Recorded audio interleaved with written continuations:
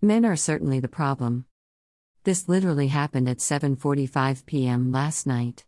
And I was so taken aback and uncomfortable, I literally lost my train of thought while I was speaking to my flatmate, who was just as uncomfortable by this incident as I was. I really hope if any men read this, it will be a bit of food for thought, maybe even educate themselves. I, as a 27-year-old woman, didn't think I would still get unsolicited advice from a creepy middle-aged white male while on the local bus service. Especially during this day and age, you wouldn't see two men giving unsolicited advice about their body parts. Yet here I am writing this. I was sat on the bus talking about my tattoos to my flatmate on our way into town. Just between me and her, we was talking about my chest tattoo and clothing. Then while I was in mid-sentence, the bloke in question chimed in with, "Flaunt what you got," clearly referencing my chest.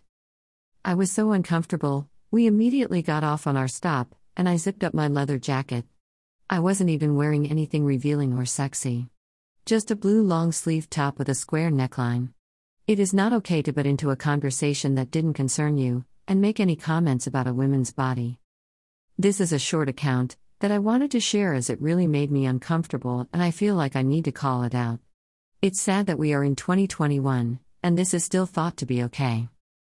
Tilda Rebecca Cookso.